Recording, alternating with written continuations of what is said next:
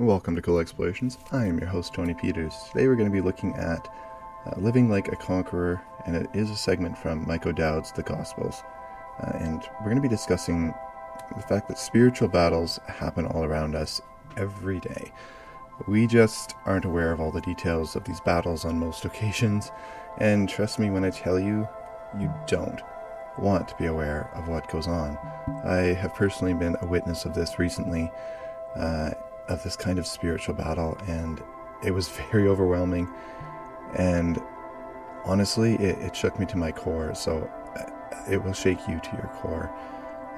Maybe one day I'll share more about that experience, but for today I'll just use it as an illustration of why we need to be firmly founded in our faith in Jesus Christ. When temptation and weakness strikes, we need to call upon the Lord Jesus Christ for our strength. Today, we're going to take a look at a few pieces of scripture, but Revelation 13, 1-10 is going to be our main scripture of focus. In Ephesians 6:12, Paul puts our entire Christian lives into its proper context. We don't wrestle against the flesh and blood, but against the rulers, against the authorities, against the cosmic powers over this present darkness, against the spiritual forces of evil in the heavenly places. If you know Jesus Christ as your Lord and Savior, and God's Holy Spirit dwells within you, then you will live every moment and every day on a cosmic battlefield in which the evil cosmic powers seek to devour you. But Paul continues to say in Ephesians 6:13, and God has given us what we need to conquer evil cosmic powers, telling us to take up the whole armor of God, that you may be able to withstand in the evil day, and having done all, to stand firm. And if you're feeling like you're in that kind of battle today, if you're feeling like it's just something you can't win, call upon the Lord. Turn to Him, trust in Him, pray, turn to your Bible, talk to your pastors, go to church. It's really great to have that fellowship and that support from other people, and be able to call upon other people for their knowledge and their wisdom in times of our struggles. It'll really give you strength to get through it. And the message from Revelation 13, 1-10 is that we're all to live like conquerors, all the more when the cost of living in this cosmic battlefield comes at a terrible and terrifying price. Previously, we saw Paul describe the coming of the Antichrist as a man of lawlessness who will be empowered by Satan for the purpose of exalting Satan and his Antichrist as the object of worldwide worship in place of our God, the God, Yahweh. But what comes next is the terrible cost of going against the grain of Satan's program during this time of terror for those on the earth who reject him, a time which Jesus describes in Matthew 24:21. For then there will be great suffering, unlike anything that has happened from the beginning of the world until now or ever will happen. In Revelation 12:12, John gives us some insight as to why this will be so. But woe to you, O earth and sea, for the devil has come down to you in great wrath, because he knows that his time is short. His time is limited, but in that limited time, we'll see Satan empower the Antichrist to bring him worldwide worship and gain for himself a worldwide victory over God's people that God will temporarily allow. And just remember that God's still in control. He's allowing this to happen for his ultimate purpose. And through all that, God will command his people to faithfully endure the suffering Satan's wrath will bring in the midst of this cosmic battle. God himself is ultimately Satan's diabolical objective. So he's attacking God's people because he knows he can't defeat God. From what we know of the time of Satan's first act of rebellion against God, the scriptures give us a picture of a mighty and glorious angel who ultimately bristled at the commandment, "You shall have no other gods before me." Satan clearly saw himself as God's equal, and that has never changed. And so he feels he's equally worthy of worship. Therefore, it shouldn't surprise us to learn that when he knows his time is short, at the end of the age, Satan will pull out all the stops. In Revelation, John will show us the ultimate spiritual warfare, the kind that can't be ignored. Satan's deceptive powers are unleashed in and through the Antichrist, set on drawing people away from turning to God. With the Antichrist empowered by Satan and Satan's time clock ticking, he will be emboldened into drastic actions, blatantly going after people who choose to follow God. And it must be remembered, though, that God is in control. Satan is only allowed this time because it is a time of God's wrath. Satan's actions at the end of the age, although occurring within a God-ordained limited time frame, need to be understood in an age-old context, for his actions are rooted in the age-old conflict. In Revelation 12, John gives a behind-the-scenes summary of the great and age-old cosmic battle between good and evil. There's a great deal of symbolic imagery in Revelation 12 that's very difficult to interpret. So, in the interest of time, let's sum it up a little bit here. And it is a very symbolic and uses a lot of imagery in Revelation. So there's definitely a lot of interpretation that goes into it. And different people believe different things, whether it be pre-trib, mid-trib, post-trib, or there's many other different things you can take out of it. So let's just keep in mind that there are many interpretations. I myself am pre-trib. I do believe we'll be taken up in the rapture before the tribulation period happens. At some point in the distant past, and at least prior to the fall of humanity in Genesis 3, Satan led a rebellion against God in which he enticed 1/3 of the angelic host to follow him. Ultimately, Satan and his angels were consigned to the earth. And as we discovered in Genesis 3, Satan was given power and authority over the earth.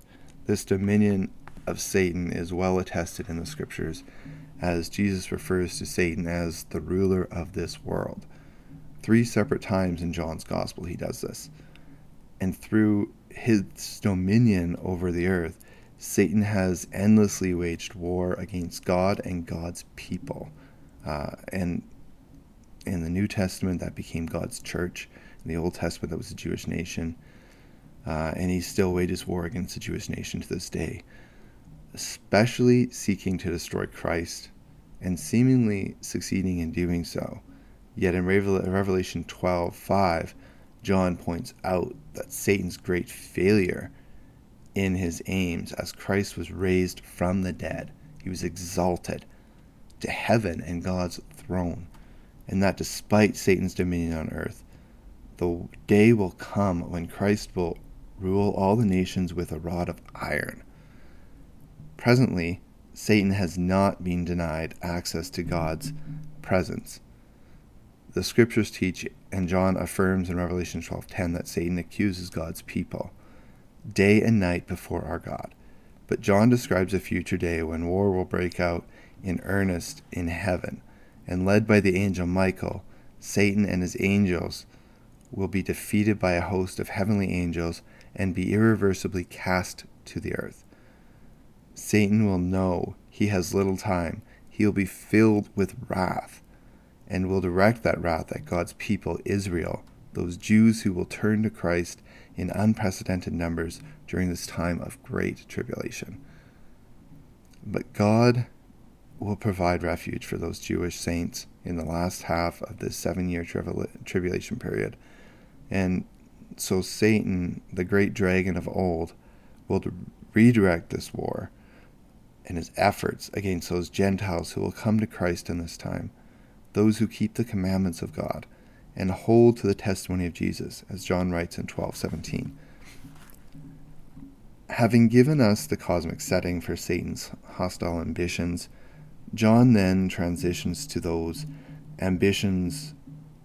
how those ambitions will be brought to pass in Revelation 13 by building on the reader's expectations. He closes 12:17 by saying of Satan, "And he stood on the sand of the sea." And as he stood, in Revelation 13:1-2 states, "I, John, saw a beast rising out of the sea, with 10 horns and 7 heads, with 10 diadems on its horns, and blasphemous names on its heads. And the beast I saw was like a leopard, its feet were like a bear, and its mouth like a lion's mouth. And to it the dragon gave his power and his throne and great authority."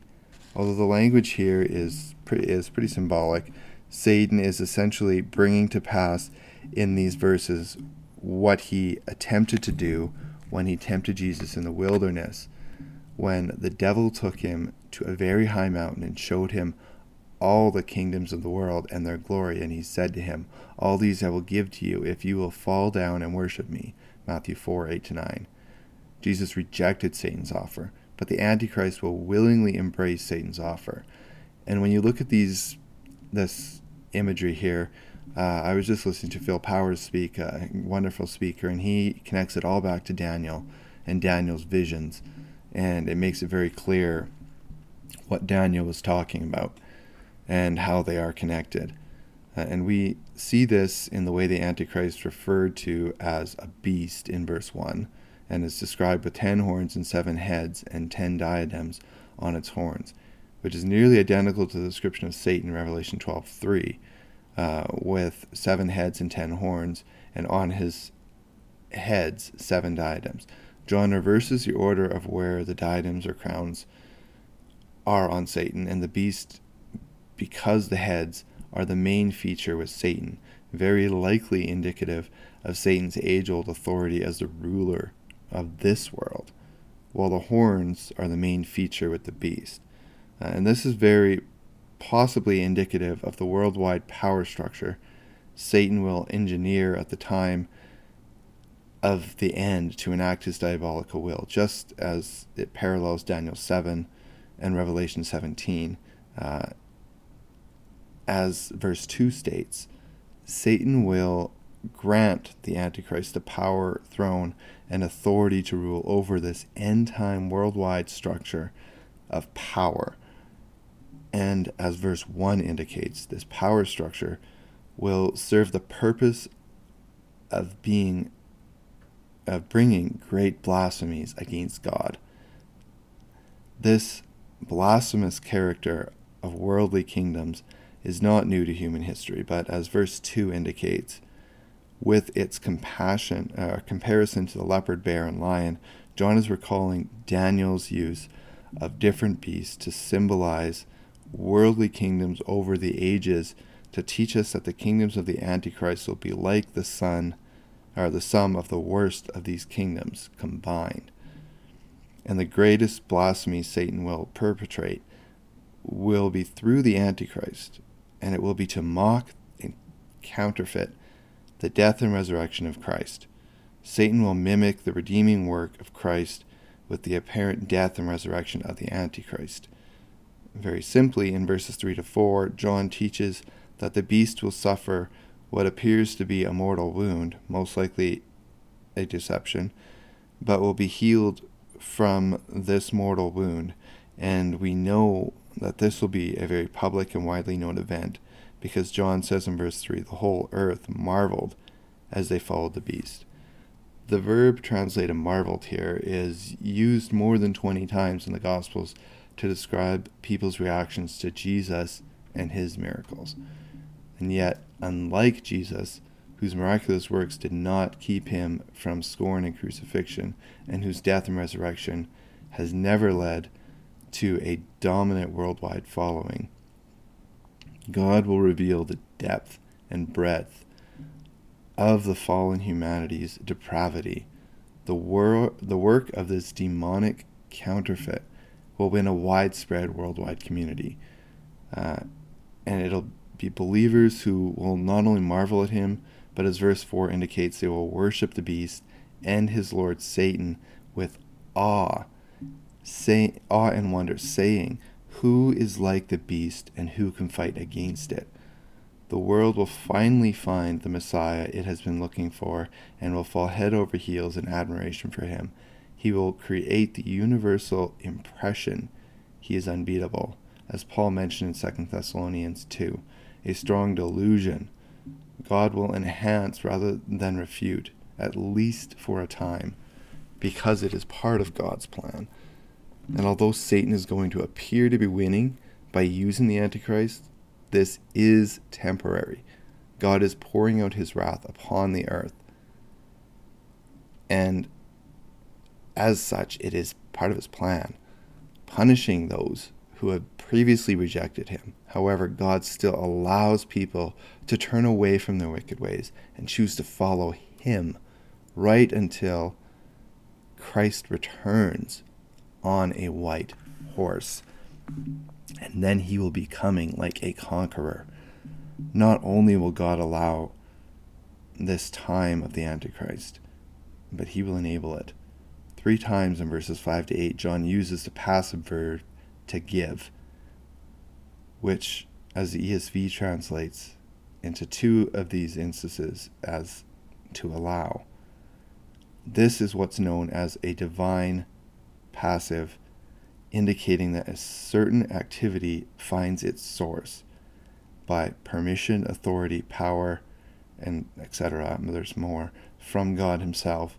And in verse 5, we see first that God will give the Antichrist the authority and the means to blaspheme for 3.5 years.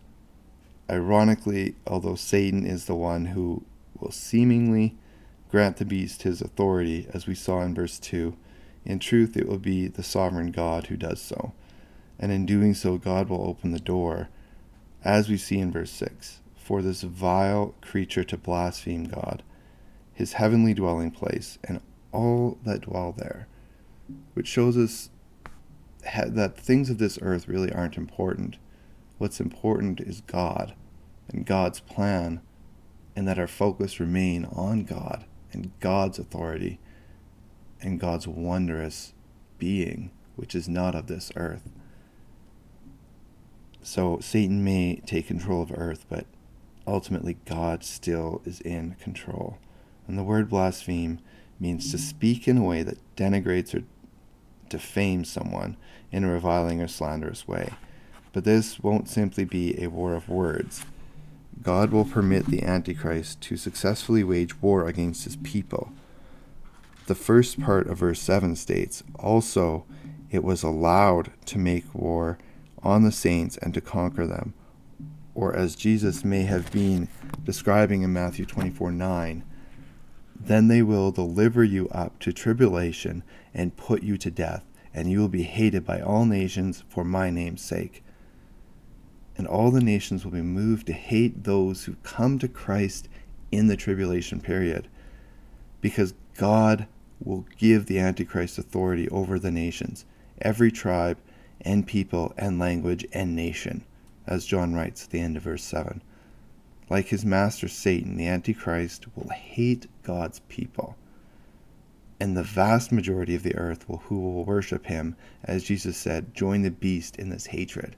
And that just shows the darkness of the devil. The devil is the dark, and God is the light. And we can infer from John's words in verse 8 that those who have trusted in Christ in this time, whose names are written in the book of life of the Lamb who was slain, will be the exception to this hate fest. They will be the light. Yet in a world where for a time God allows Satan and his Antichrist to wage world war against God's people, unfettered, refusing to worship the beast, will come at a terrifying cost. In Revelation 6:9-11, John once again gives us a heavenly behind-the-scenes look at that cost. He says, I saw under the altar the souls of those who had been slain for the word of God and for the witness they had borne. They cried out with a loud voice, O sovereign Lord, holy and true, how long before you will judge and avenge our blood on those who dwell on the earth? Then they were each given a white robe and told to rest a little longer until the number of their fellow servants and their brothers should be complete, who were to be killed as they themselves had been.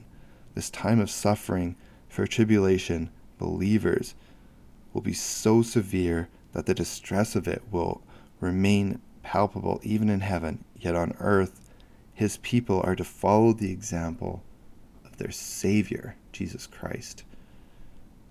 Having painted this ominous and terrifying picture of hell unleashed on earth, John then abruptly shifts to a command in verse 9, using the very same preamble and command that Jesus used earlier in Revelation to each of the 7 churches.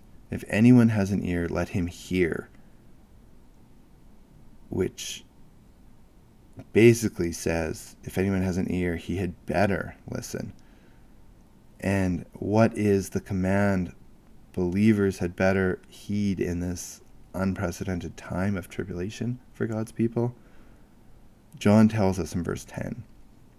In a way, the New Living Translation communicates in a very understandable fashion here. And it says, anyone who is destined for prison will be taken to prison. Anyone destined to die by the sword will die by the sword. This means that God's holy people must endure persecution patiently and remain faithful. Prison and death will be the fate of the faithful who refuse to worship the beast. All authority over the nations will be given to the beast. No earthly authority, therefore, will respond to appeals for clemency or mercy. It will be a world war on God's people. And the Antichrist will seem, by every account, to conquer them, as we saw in verse 7. What are the believers to do in this hopeless state? In verses 9 to 10, John gives believers a snapshot of this command in action during his preview to this time of tribulation in chapter 12. He says, and they have conquered him by the blood of the Lamb and by the word of their testimony, for they love not their lives even unto death. In other words, John's commands to the tribulation believers is to live in a very particular way. God encourages those of us who are suffering and yet put our trust in him. He wants us and wants them to know that he is with them in their suffering. He has not abandoned them. God will never abandon his people. And that's a promise that we can live by and we can take hope in. They love not their lives even unto death. Jesus makes a very similar statement in John 12:25.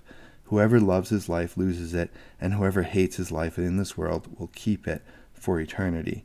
For tribulation saints to be conquerors, they will need to forgo any right or claim on their own lives while holding fast to the faithful testimony of the gospel of Jesus Christ, even if death is the cost of doing so. But if, as we've looked at and contended, the church will be delivered from this time of wrath, why should we at all be concerned about applying this text to ourselves?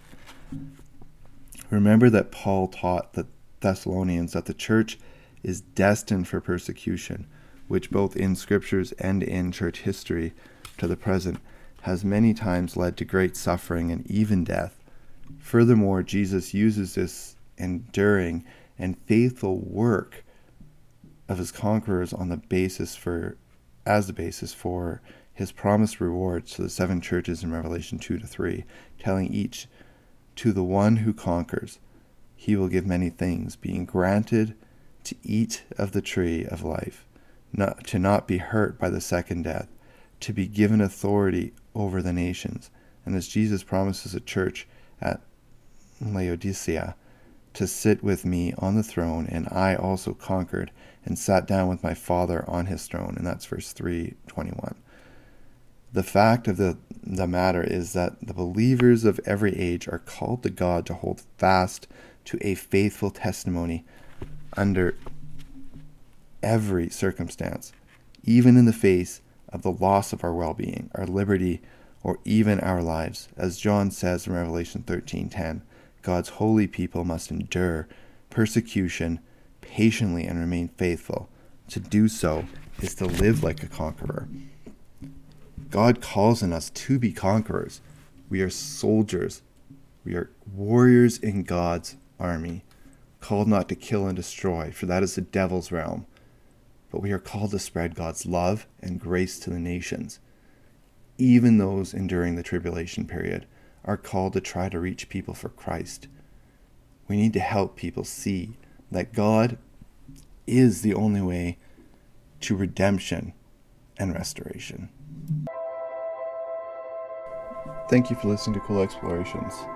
Even in God's time of pouring out his wrath upon the earth, God still shows his love, his grace, and his mercy. And he does this for those who turn to him. Even if they're too late to avoid the tribulation period and will endure much at the hands of the Antichrist, it's still not too late to receive the ultimate gift. And this gift is salvation and an eternity in heaven.